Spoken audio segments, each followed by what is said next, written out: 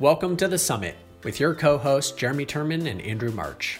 The Summit uncovers the true drive and motivation that makes people successful. We talk with amazing individuals to break down how they define success, choose their goals, and their decision-making process as they climb their mountains. On today's episode, we want to thank our sponsor Fitsby, an athleisure company designed to re-inspire and further facilitate your on-the-go lifestyle.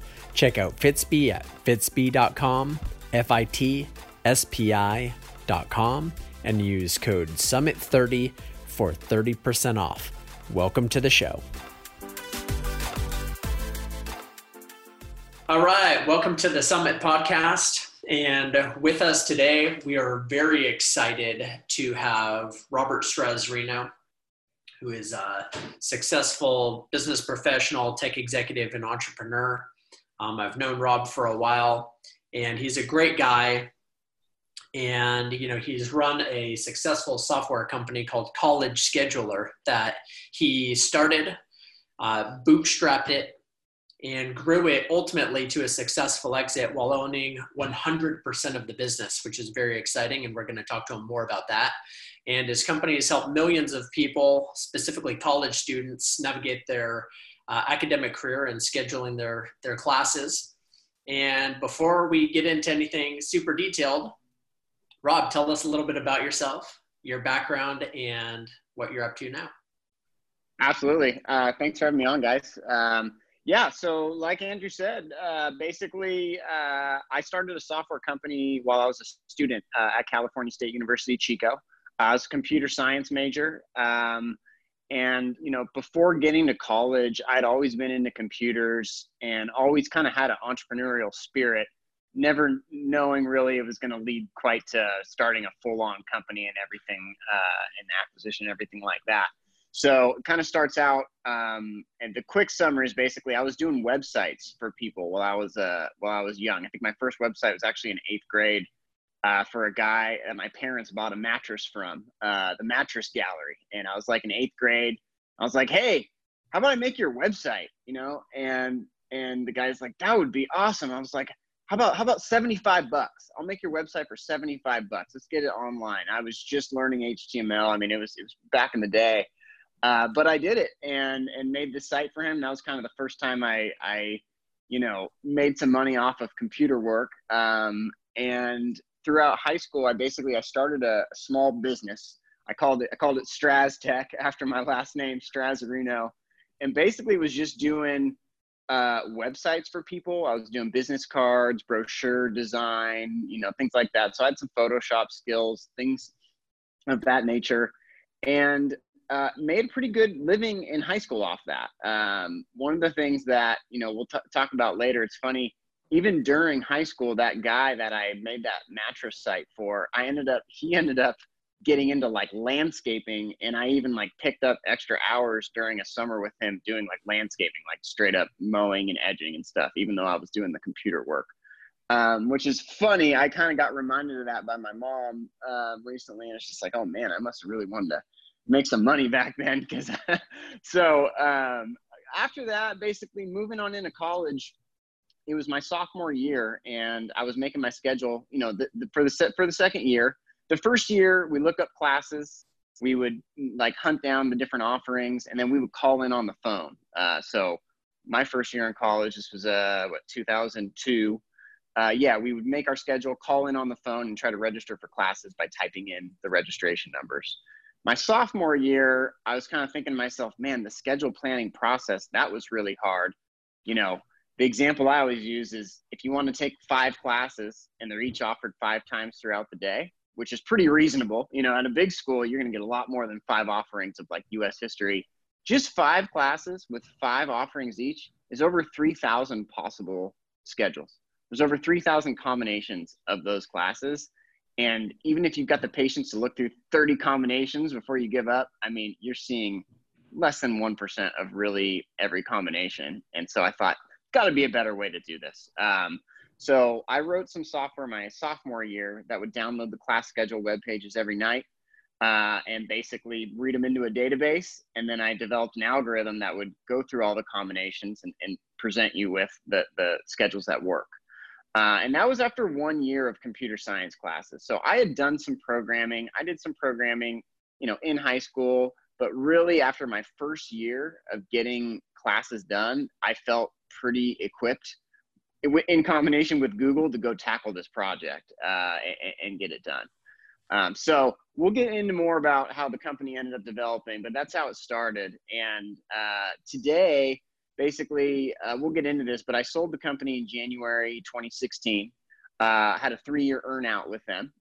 So typically when you get acquired, you get maybe half up front and you got to hit some sales goals to get the other half of the acquisition. Every acquisition is different, of course, but for me, I had some sales goals to hit over the 3 years, hit all the goals, hit full earnout.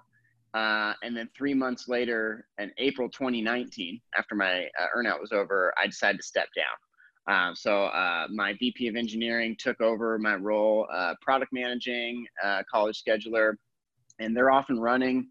Almost everybody's still there. It's still going great. But I'm on a 2-year off plan right now. So I just crossed 1 year of that last month. And just using my discipline to keep another year off, develop some good personal habits. We can get into that. And just kind of enjoying life and being patient to make sure I don't get into something unless I'm really feeling it and really want to take on another company, because it is a whirlwind of ups and downs running a company. So I don't want to go into the next one lightly. Totally.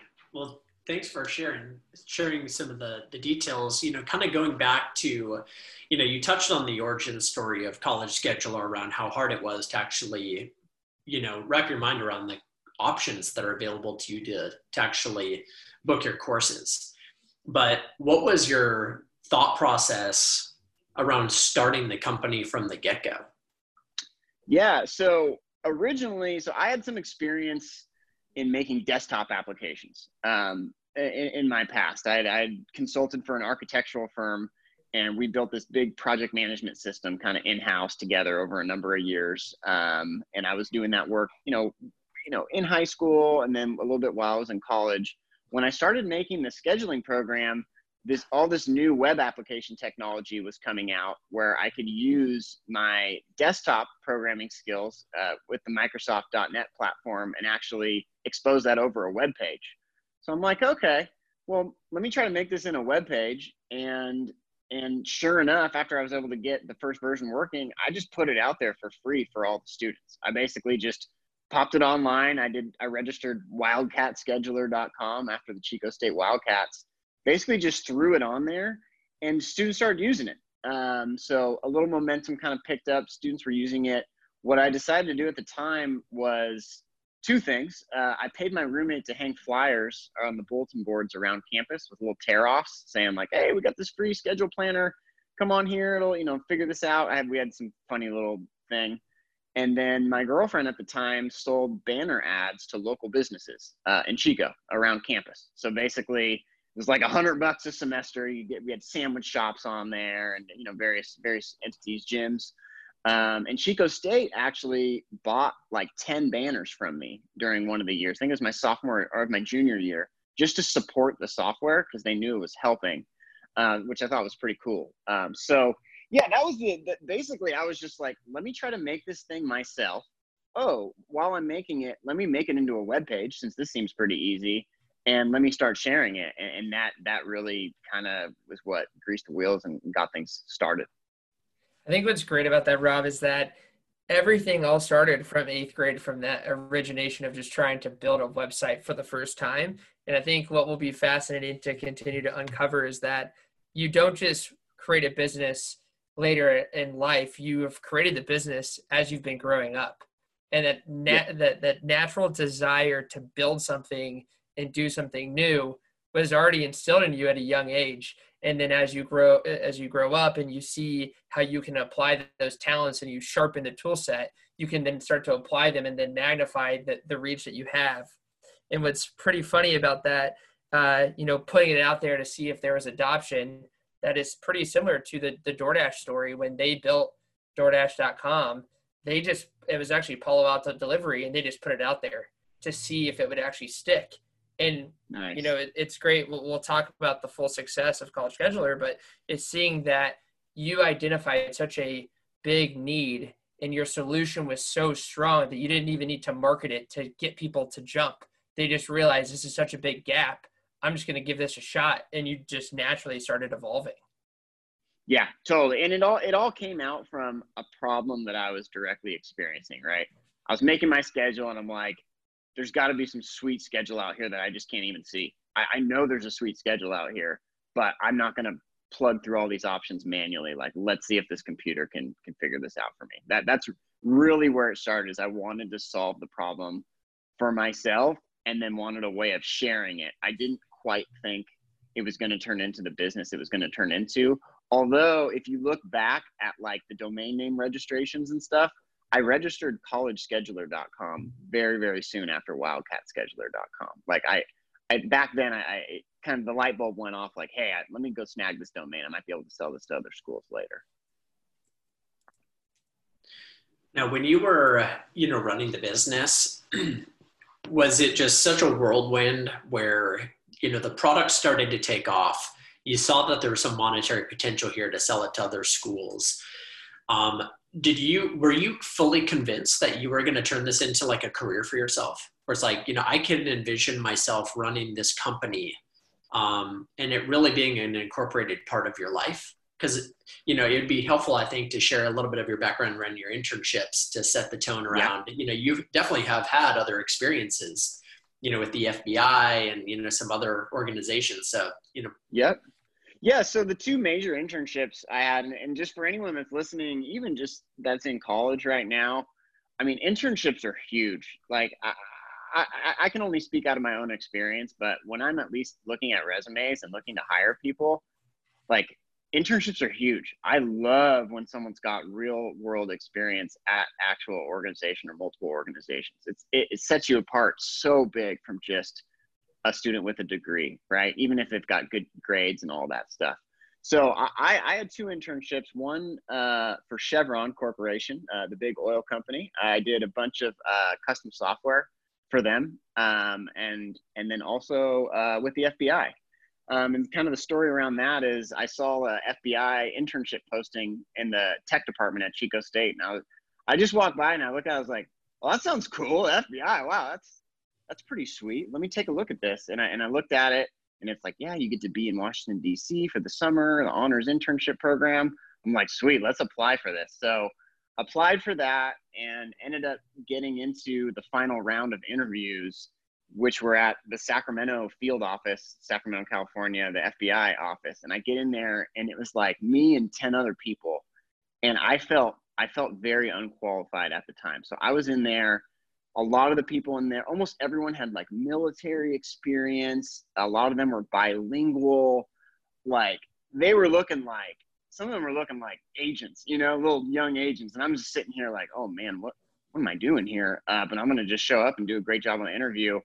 And sure enough, after a few months, they called me back and they're like, yeah, we'd like to do the polygraph and the background interview. You got selected. And I'm like, dang, because they select only one person from every field office. So I don't, like, to this day, there were so many people that obviously, would have made great FBI agents in that room. You could just tell from the experience, the military, the service to the country. But I think they picked me because of my computer experience. This is just a wild guess, but I had a lot of computer experience and trying to bring more computer expertise in there.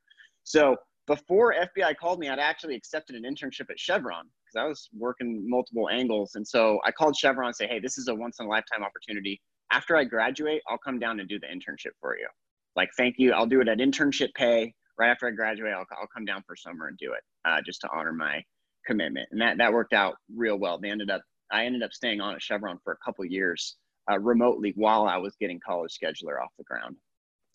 So yeah, internships are huge. And I mean, I remember being at Chevron and, I was just out of college and being just so excited to just come to work. The campus there is beautiful in San Ramon. It's a beautiful campus. It was the first place I encountered standing desks. So we always had sit-to-stand desks from day one at my company. Every employee that wanted one had one. I had never encountered a spot where, I mean, everyone had these motorized sit-to-stand desks. It must have cost Chevron a fortune. They would send people around and try to catch you with bad posture at your desk to come help you and say, hey, no, you got to clean this up. We even had a program on our computer that would stop you, would actually lock your keyboard and mouse if you didn't take the required breaks after dismissing the warnings a few times. So it was this really nice experience to just see this big company that was like really, we even took a defensive driving course, a required defensive driving course at Chevron just to make everyone safer. It's just to keep people on the job and keep people healthy. So, you know, my managers were great there. I built some in-house web applications. So I was just building software, you know, inside of Chevron for various departments throughout that large organization. And it was a really, really great experience. That's fantastic. I think internships, even at the MBA level, are highly recommended, and a majority of folks that get their second degree end up sampling different businesses that they would like to work at. And it's a huge lever to test that skills that you learn in the classroom and apply them to real life. And then like yourself, that you've already been building these skills at home or building your own business and applying that in a massive organization, it like helps you see that further scale. So when you evaluate both of those internships, what were some key takeaways you had from each internship that helped you apply to College Scheduler?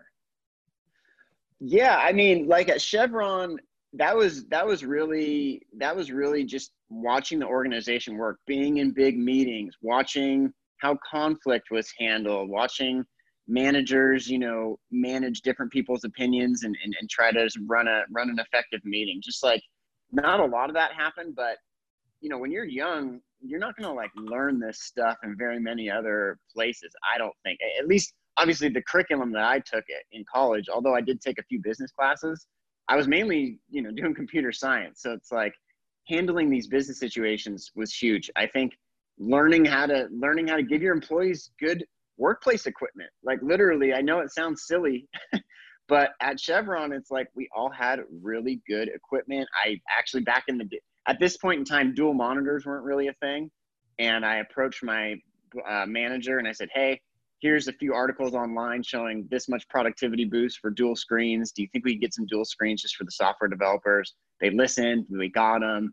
Like, it was just, I don't know. I don't know what I was expecting necessarily, but I was blown away by just the care that they showed their employees and just the support of like a full HR department and everything. It felt really smooth and like just a well-oiled machine. No pun intended. So Chevron was great. And, you know, so I learned some lessons there.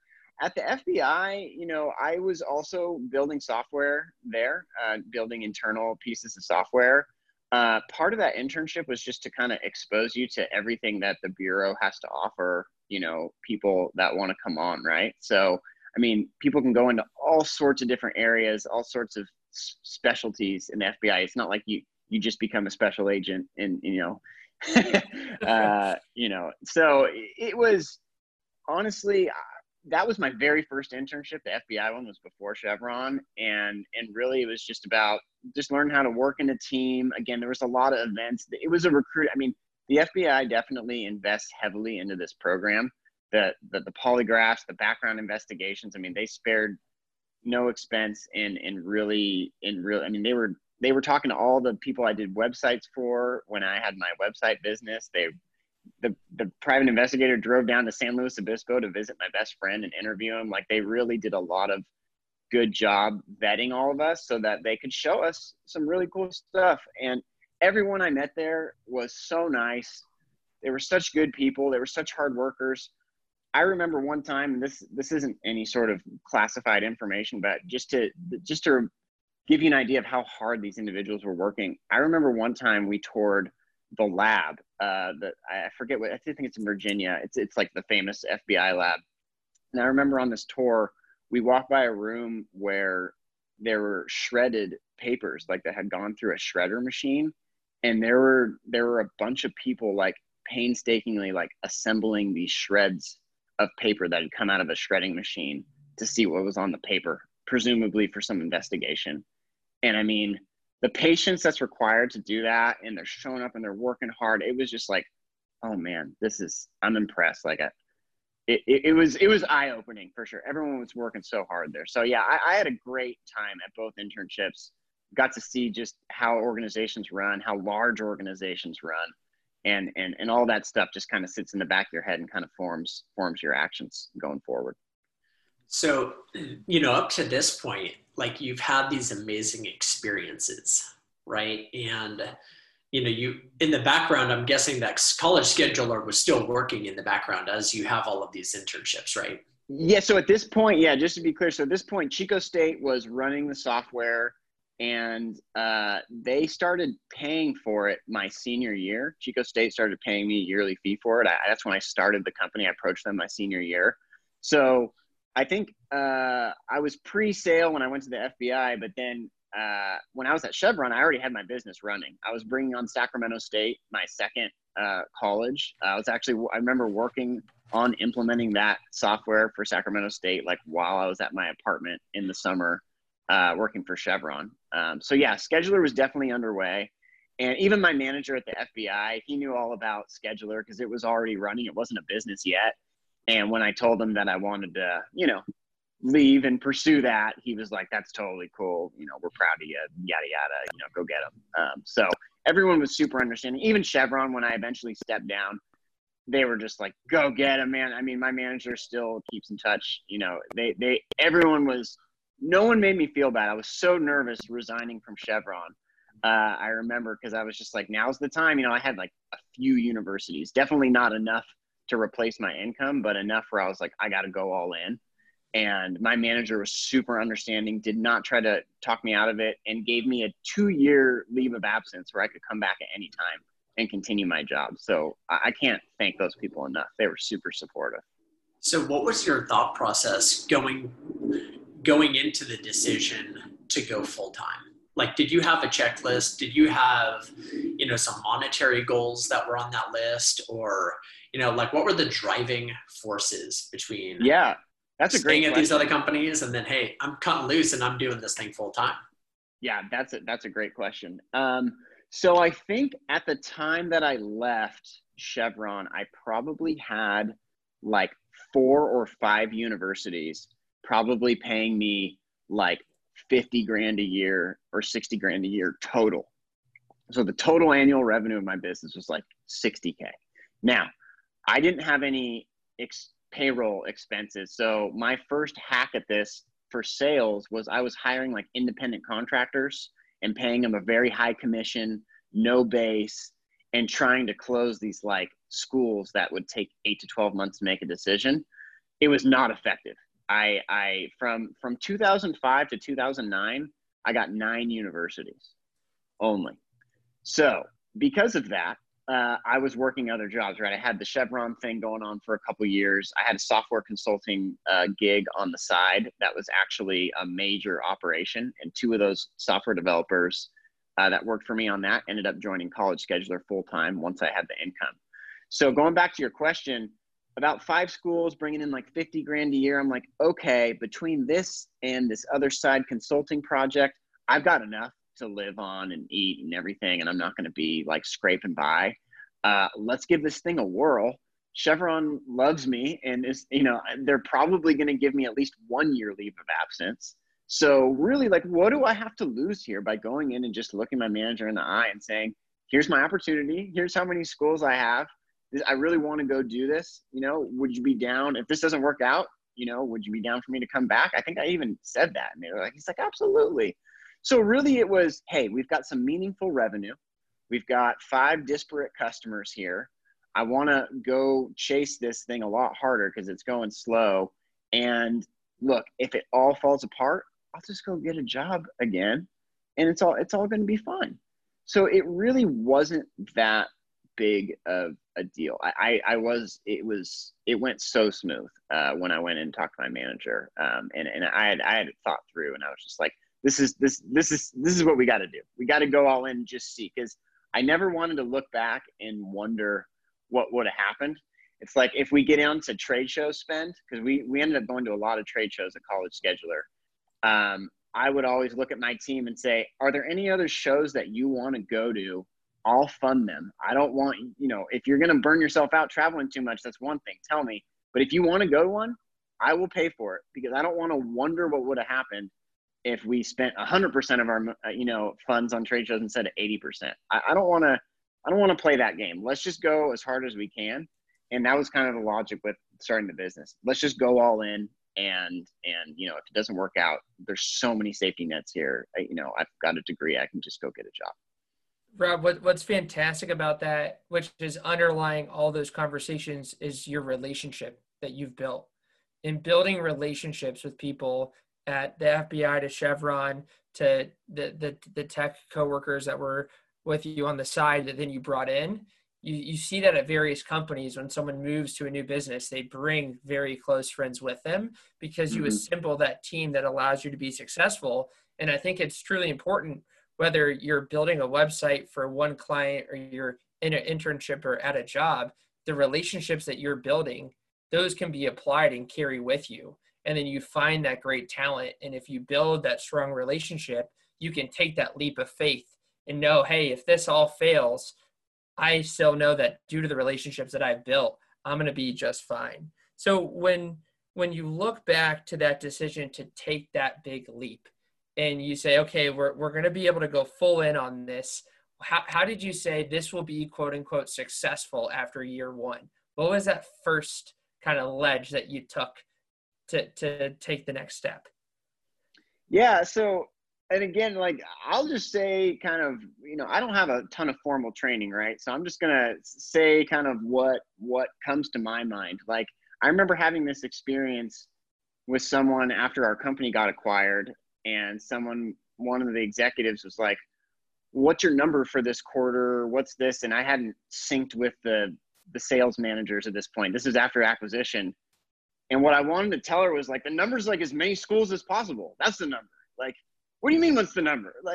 So, back in the day, like, I was just, let's go, there's 3,000 schools out there. Let's go get as many as we can. And I didn't really have a threshold. Obviously, if we were going to start running out of money or something, that's one thing. But as I think we already touched on, this was a bootstrapped company, which means we didn't get out ahead of our skis and weren't like spending more than that was coming in. There were certainly years where we weren't profitable, but we always rode the line really close. So yeah, I mean, I didn't have a particular number in mind. Like, oh, if we get to this after the first year, then I'm going to keep doing this. It's like, let's go all in and just do this. We know that the software is good. And once we get it into a school, they keep it. I mean, we have crazy good retention rates with the software. I just was struggling massively with sales. Sales was the number one thing that I struggled with the entire time running the business. And I learned a ton over the years, but really those first few years were just fumbling around with different independent contractors, not really being able to land sales. And it wasn't really till 2009 when Haley joined my team, was my first kind of full-time employee. And she was a salesperson that I started paying a base salary to. So I was paying her a base in addition to commission. And she made a lot of headway in her first year. I think she closed, I think when she started, we had like 7 or 8 schools, something like that. And she closed 6 schools. And it was huge. It was like, oh my gosh, she almost doubled it. And we didn't have any good marketing or sales materials.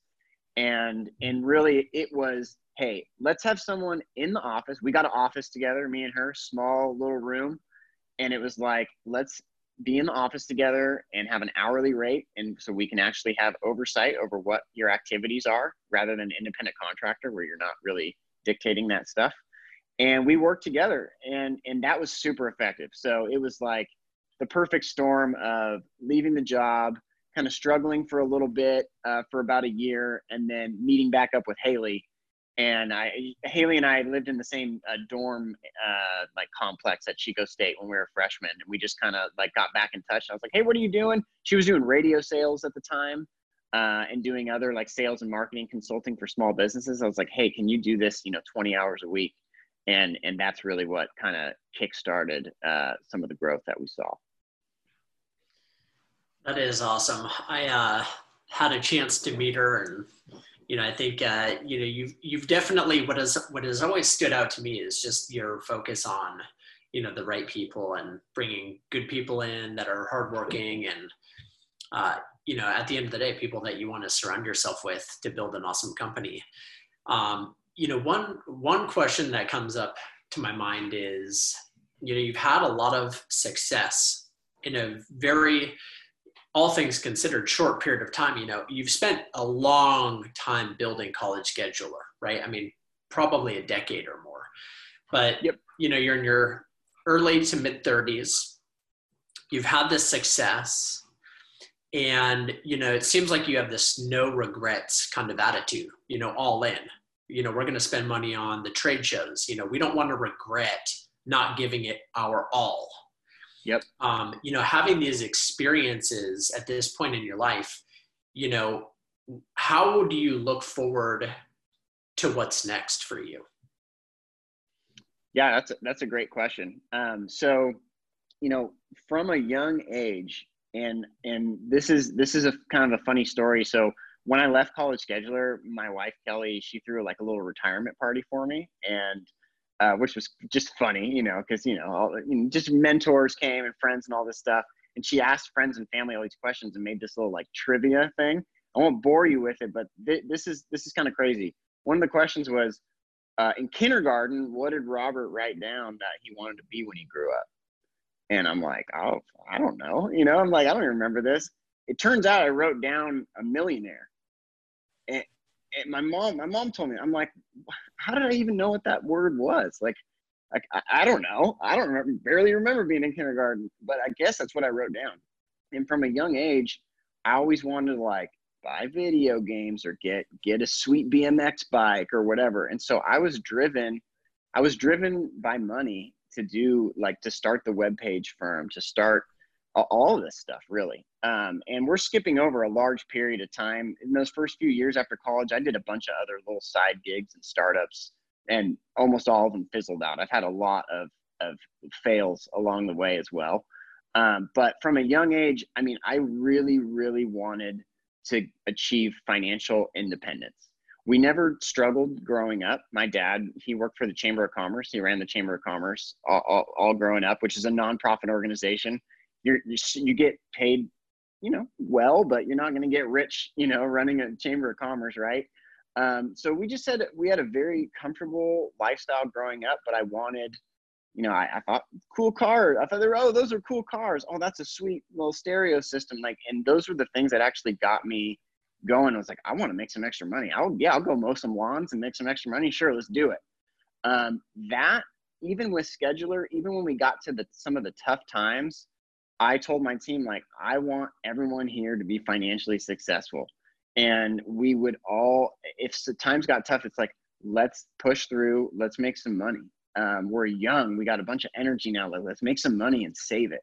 And that really was my big motivation all through the years. Was I really wanted to achieve financial independence. It wasn't to go for example, after I sold the company, except for some really expensive health testing that I got done, I didn't spend anything for 2 years. My wife and I didn't spend any money for 2 straight years, any of the acquisition money, on purpose, just because I want that financial independence. That's what I was doing this for.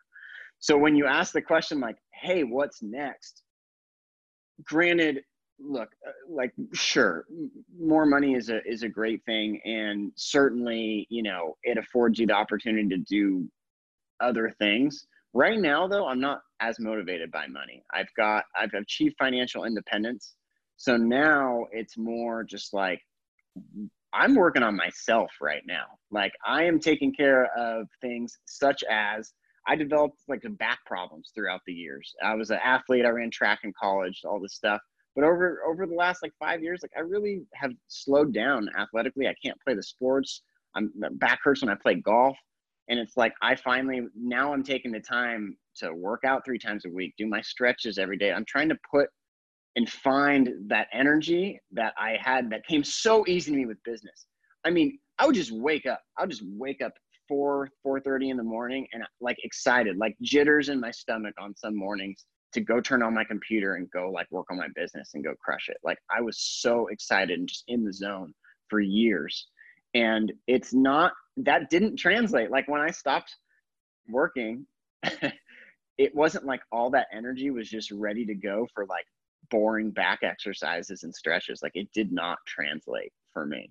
So I really, reflecting now, and it's only been a year, but reflecting back, I really do think it was making customers happy and making money were the two primary motivators and drivers that got us through all of the lows. That's fantastic, Rob. I think not a lot of people can even admit to themselves that it is about the money, because they're like, oh, well, it is about building the business and helping the community. And yeah, we want to do right by our customers. But I think it's fair to say, I want this to be successful because I want to be financially independent, but I want to have the luxury to do the things I want to do. And in order to do that, I need lots of cash.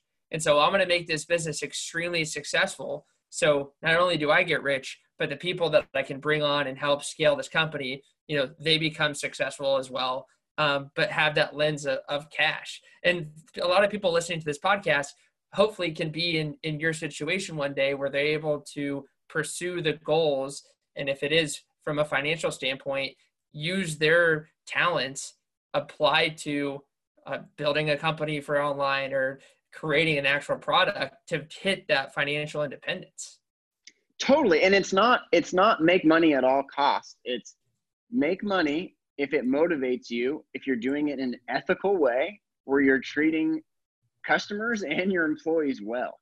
If you then it's okay to be motivated by money. Like money want to make money.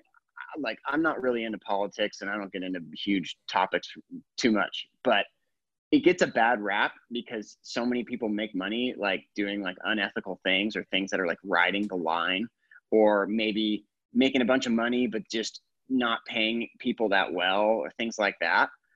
We always paid people well at College Scheduler, and our salespeople made a lot of money.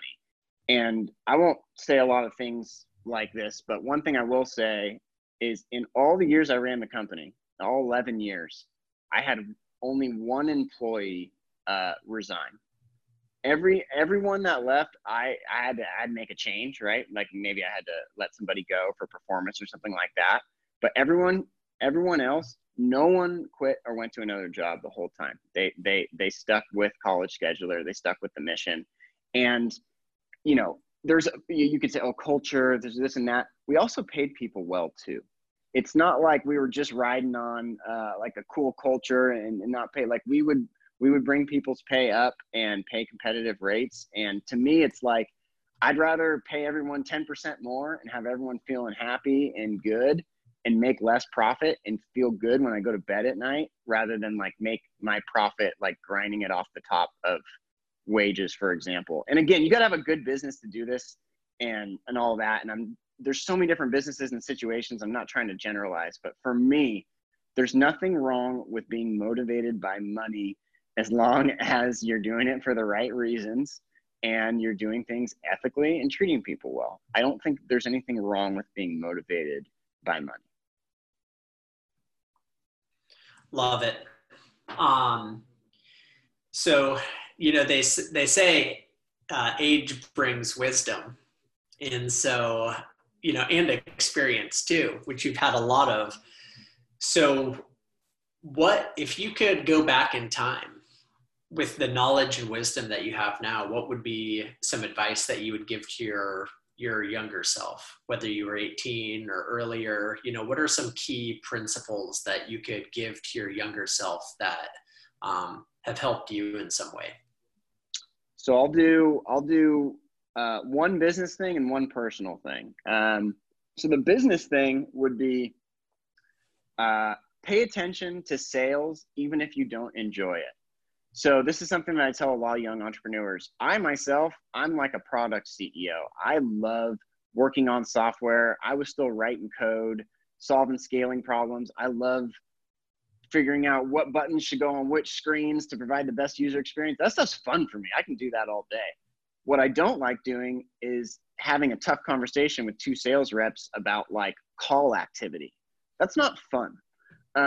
However, that is way more important than where your next new feature is going to be, where that button's going to go. And so I would catch myself gravitating towards the things I was good at and leaving alone the things that I wasn't good at, like running a sales team.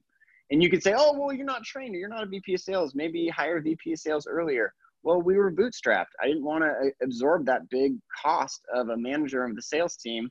And so my advice to my younger self is basically be just, I don't know how many minutes a day or whatever. I'm not going to set any rules, but pay attention every single day to sales.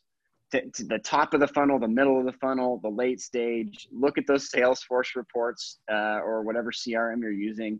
Like, pay attention to sales at all times, even if it's not fun. That's just the cold, boring truth, and it's something that would have made us more successful if I had had that advice and that discipline to dig into sales more.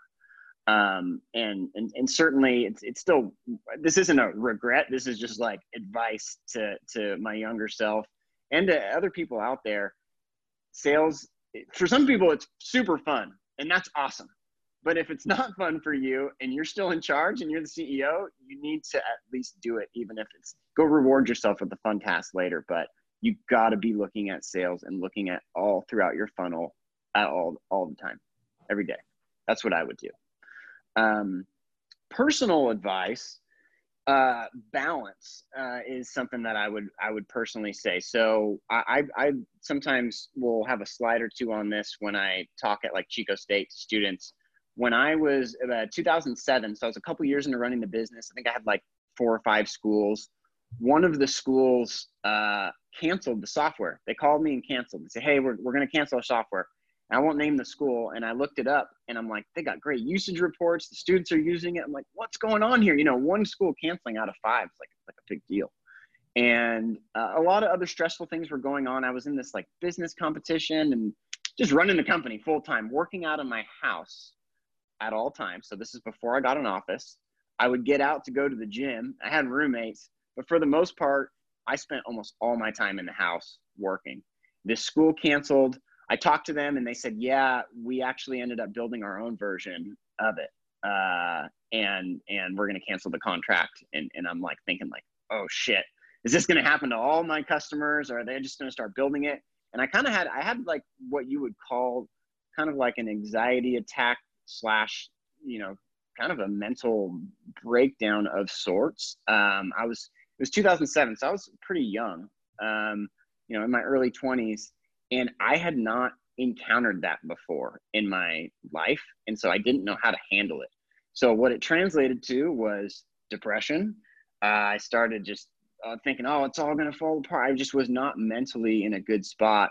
Ended up like, I lost like 20 pounds. I moved back in with my parents for a few months and just kind of ran the business from there. Like, it really knocked me down hard.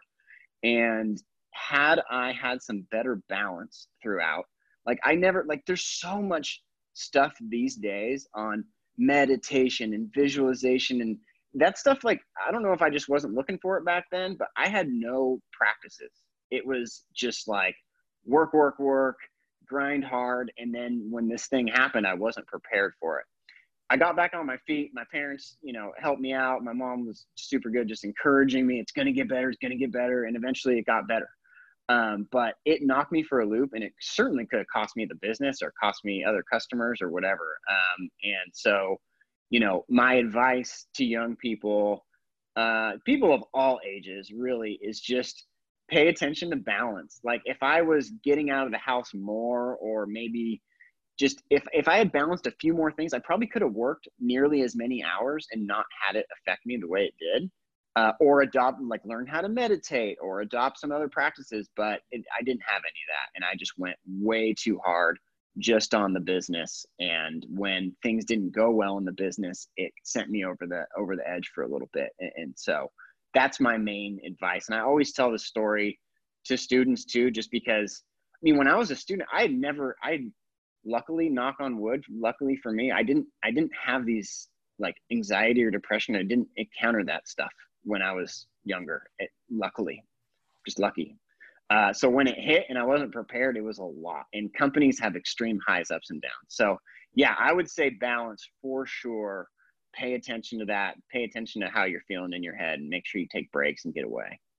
Yeah, work-life balance is so key. And sometimes I adopt that philosophy of just work hard and keep getting through it. And if I get through all of these hurdles now, it'll be easier later. But sometimes you do need to do that reflection, which is, hey, it's okay if you don't go 12 hours a day, 7 days in a row. You can give a half day. You can take 2 days. You need to Yep. find that balance. So, Rob, Yep. as we close it up here, for folks that are, have aspirations to build their own companies, or those that are in a role right now and they feel they really need to take it to the next level, what advice would you have for that person that's kind of in that stuck position right now? That's a good question. Some of the things, like I read a couple of books early on that were pretty helpful for me when I was young. So we're talking like early 20s, just starting out. The two I'll name: Getting Things Done by David Allen and 4 Hour Work Week by Tim Ferriss. Popular books. 4 Hour Work Week, just, you're going to take bits and pieces, right? It's not like I'm going to like say, oh, every chapter is a gold mine, right? But like, you're going to take bits and pieces from all these things. What I took away from that was just delegating. So just really thinking about everything that I do and what can I delegate and how can I train people to do some of these things for me. Getting things done is all about managing your to-do list, and it's not just your business to-do list. It's everything personal too. The main concept I took out of that book is anything spinning around in your head is taking up like valuable resources that could otherwise be spent on creativity or killing it in some other area that makes you money or something like that. And so, someone that's in a position where they're ready to go to the next, level, are you reading any books? Are you doing any learning? I mean, learning can be huge, because those things applied to the rest of your life, those concepts were huge. And especially if you have got a job and you're going to be starting something else up, and maybe you want to slow roll it, like start it on the side, prove out the concept. That means you're going to be working a full-time job. You may have a family and kids, and you may be doing something else. So like taking a look at a book like Getting Things Done and helping you be more efficient. If you're 10% more efficient with all of your tasks, personal tasks, that's going to free up time to focus on either more learning or the actual company that you might want to start. So I would definitely say learning is key. I would say, there's all sorts of advice. And again, I'm not in a position where I'm going to give sweeping advice, because I've only been through a few startups and a couple angel investments. I would just say in general, if you've got an idea, maybe try to prove it out a little bit before leaving a full-time job. That's just my background in, I took a lot of risks, and we went to 55 trade shows a year for a couple of years. I was spending a ton of money on trade shows and marketing. And yes, that was risky. You could say, okay, yeah, he took risks. But in reality, I was never in a spot where I was like, oh my gosh, I'm going to lose everything. I always made sure there were some sources of income or some side consulting gig or something in the early days supplementing income, so you don't have that pressure, because it's distracting. If you have no money and you don't know how you're going to, pay rent or get food or anything, how are you supposed to be creative and solve creative business problems in that state of mind? You can do it. You can meditate and try to get into have these brief moments of clarity. But man, if you can just have a stable base while you're doing this exploration, especially in those early phases, I think is advice that I would give people for sure. It's just prove it out a little bit before you quit that job and really, now you're really on the clock for getting this thing to work. And that causes stress, and that can limit creativity. Definitely, appreciate that last bit of wisdom right there, Rob. I just want to say thanks on behalf of everybody listening, myself, and Jeremy as well, for joining us. So appreciate the wisdom, and no problem. We'll have to bring you back on soon when you find out what the next adventure is. That's right. That sounds good. I got 12 more months, and then we'll figure it out from there. But yeah, thanks, and thank you guys for making this podcast and getting it out there. And the thing is all these little tidbits help. People that listen to podcasts, read books, you pick up these little tidbits, and they all stack up and roll and make you more productive and help people create better things. So by you guys doing these podcasts and other people out there doing podcasts, it's making everybody more productive and helping everybody create more. So thank you guys as well. We hope you enjoyed this episode of The Summit. If you have questions, feedback, or ideas for future episodes, please email us at summitpodcasts@gmail.com. Again, that's summitpodcasts, plural, @gmail.com. You can also message us on Instagram, Facebook, or Twitter at Summit Podcasts. Thanks so much and keep on climbing.